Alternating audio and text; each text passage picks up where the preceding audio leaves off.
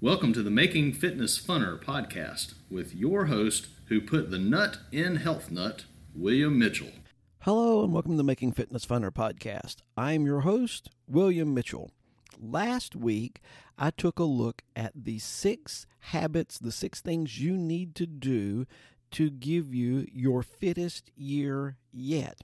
So if you haven't listened to last week's podcast, I seriously recommend that you go back and listen to it, because for the next weeks, I'm going to be going one by one into those habits and giving you just a little bit more reason behind and the science of why those habits are so important. So if you want the prelude to this, check out last week's podcast.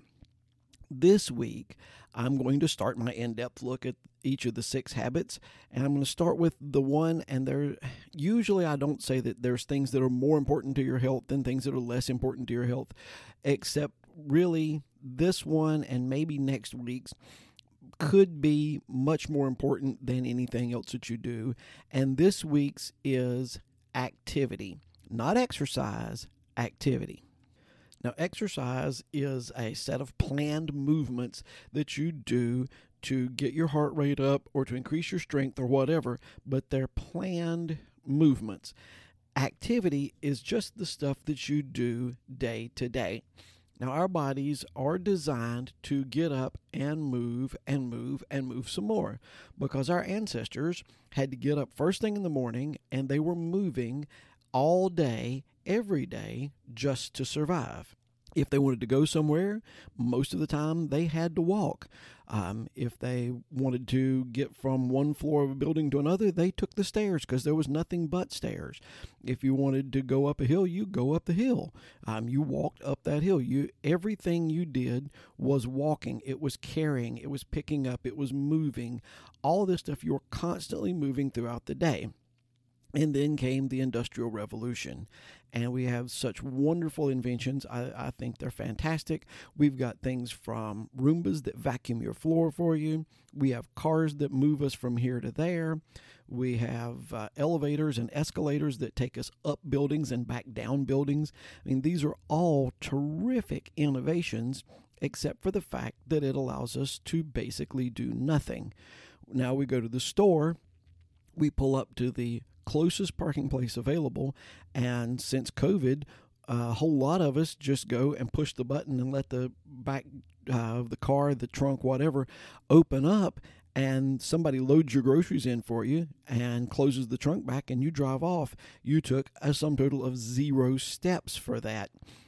So our activity has been able to decline over the years, and not surprisingly, as our activity level has decreased, the number of chronic health conditions and our weight have both increased. Now, that's a correlation. It's not necessarily a causation. You can't specifically say because of this, that, but you can say that because that when this went down, that went up. So let's look at activity. Activity is very easy to measure. For most of us, we can measure it by our steps, and a lot of us have some kind of fitness tracker. If not, you've got fitness trackers that are built into your phone. You've got all types of ways that you can tell how much activity you have and how your activity is dispersed throughout the day. But the next thing to know is, how much activity do you need? It's interesting. Almost everybody has heard that you need 10,000 steps a day. And I've gone over before, the 10,000 steps a day was just a marketing ploy by a Japanese pedometer company.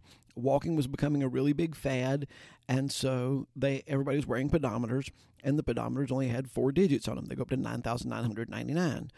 This particular pedometer company added another digit to their pedometer and said you need to get your 10,000 steps a day. And so it kind of stuck. Well, it's really interesting that when they started doing some really solid science looking at this, not just a commercial, started doing the solid science looking at it, they found that 10,000 steps a day was really good cutoff. So what they've determined is that around 5,000 steps a day, some people say 6, but around 5,000 steps a day, anything less than that, you're sedentary. You're a couch potato. you are in danger of some serious metabolic consequences.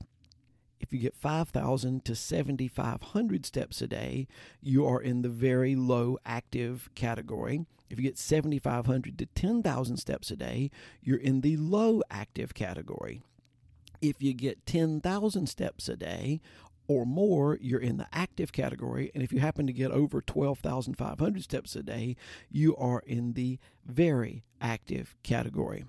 Now, if you're in the below 5,000 steps category, don't say, well, I'm going to start tomorrow, I'm going to get 10,000 steps. You're probably not. Well, you might get it tomorrow, but you're not going to maintain that. You need to start increasing gradually because every little bit helps.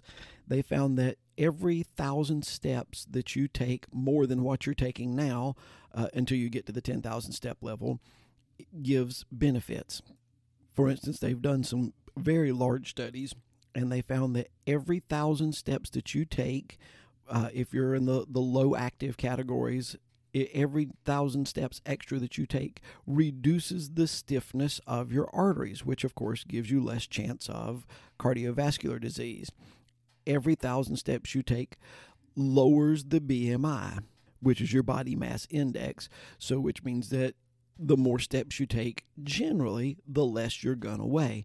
And they even did one study that they measured a whole bunch of people and they counted their steps, and they found the low step people weighed the most, the high step people weighed the least. So that's a big factor. And one that I've not talked about before is taking the stairs. We all know you probably should take the stairs. Now, in some places, it's really hard to take the stairs because, I've been in hotels. I wanted to take the stairs. They hid them. Heaven forbid there's a fire because I couldn't find the stairs. But if you only have a few flights to go and you can find the stairs, taking the stairs makes a tremendous amount of difference. It's kind of interesting.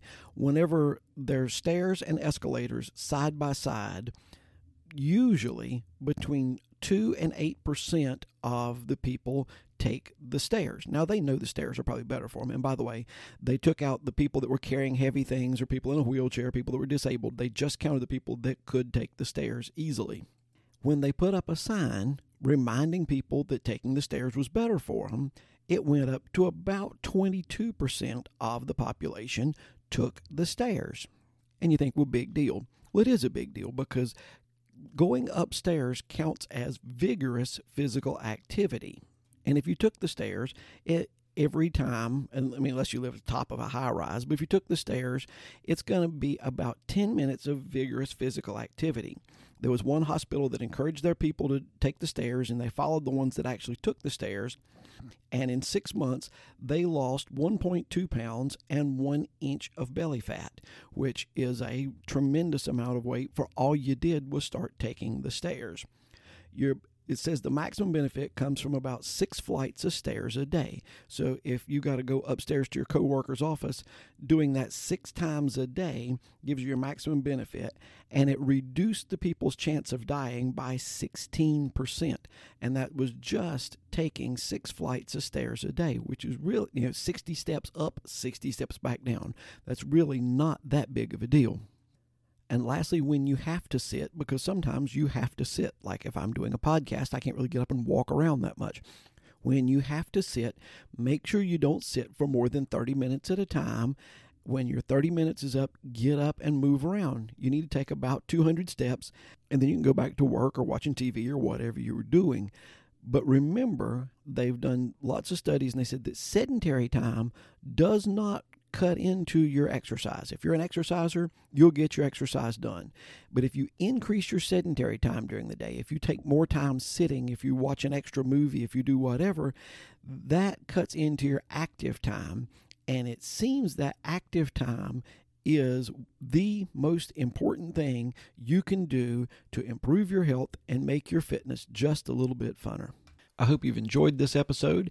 If I've said anything that you thought was enjoyable or worth sharing, please refer this to a friend so that they can have more fun in their fitness journey. Also, please remember to subscribe and like the podcast. As always, I'd like to thank One Accord for the bumper music and Paul Sink for the great intro work. And I hope you'll join us next week as we try to make fitness funner.